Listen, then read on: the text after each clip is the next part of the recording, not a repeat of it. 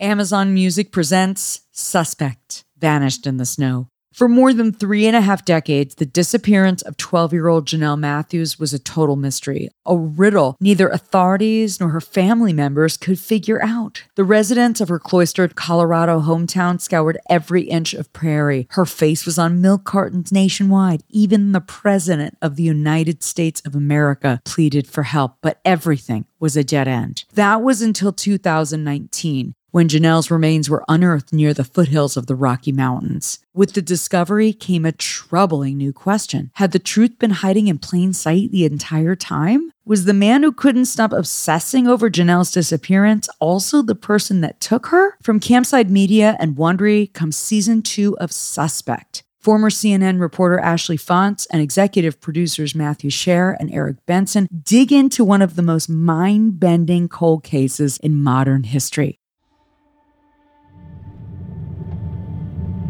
Weld County is a desert. Feels relatively warm outside for Colorado in December. And the sky is just this Caribbean blue. It's winter, but it's hot out, dry and dusty. The snow-capped Rocky Mountains are all behind us. Ahead, it's flat. The horizon goes on forever. I feel like we're in the Wikipedia of tumbleweeds. Don't you feel rich in tumbleweeds? Rich in tumbleweeds. Yeah. Oh, shit. People tear ass down this road. A few of the trucks passing us are souped up, brand new, tires jacked high. Oil and gas workers apparently unbothered by speed limits, if there is a speed limit out here.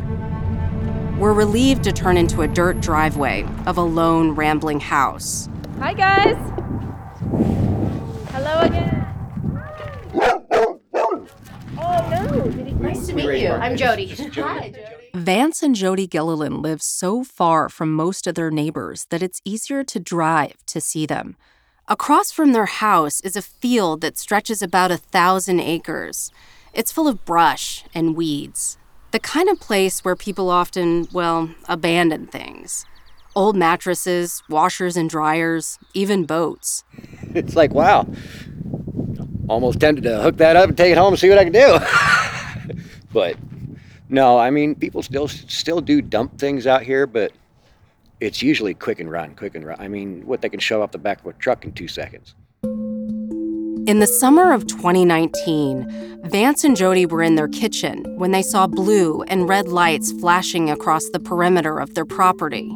All of a sudden, there was cop cars going by, and I was like, uh-oh. Up until it was dark, actually, they were out there. And they were out there forever. Vance and Jody soon learned those oil and gas workers in their fancy pickups, they'd unearthed a small human skull with a single bullet hole in it. And authorities knew exactly who the remains belonged to.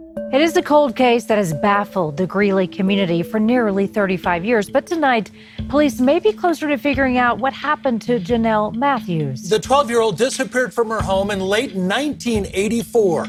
Her remains were discovered this week by a construction crew in rural Weld County. Gone for 35 years, today human remains found at an oil and gas site in Greeley give investigators new leads on a decades-old cold case. Like a lot of Colorado residents who had been following Janelle's case since the 1980s, Vance and Jody watched the news reports with fascination. They waited to hear what would happen next, hoping that the remains in the field would finally lead investigators to the killer. As it turned out, it wouldn't be nearly so simple. This is a story about obsession. My own, sure. So I am working on a podcast about the Janelle Matthews case. I know you know about that case, right? I assume you're probably well-versed. I thought I'd try you one last time. But also the obsession of a community that kept pushing to find Janelle, to get her name into the national spotlight, and all the way to the White House. For example, I learned about Janelle Matthews of Greeley, Colorado, who would have celebrated a happy 13th birthday with her family just last month. And it's about the obsessions of a self-described true crime junkie, a man who had started talking about the Janelle Matthews case just a few days after police responded to a distress call from her home. And over the next 35 years, he kept talking and talking. It was just me trying to be a big man in the case. He's a busybody. He gets himself in the middle of murder cases, but that doesn't necessarily mean he actually was involved in them. People are like, oh, he's just crazy, and he's just a dingbat or whatever else, and he's harmless. He wouldn't hurt anybody. He's such a good liar that he can convince the juror that he wasn't involved. So, he's a liar. He is. He's a good one. I turned around and I said, "You're going to be arrested for obstructing if you don't get back in your car." And he says, "Don't fuck with me, Officer Edgerton. I've buried more people than you'll know." When you shot Janelle Matthews in the forehead, was she begging for her life? Never happened.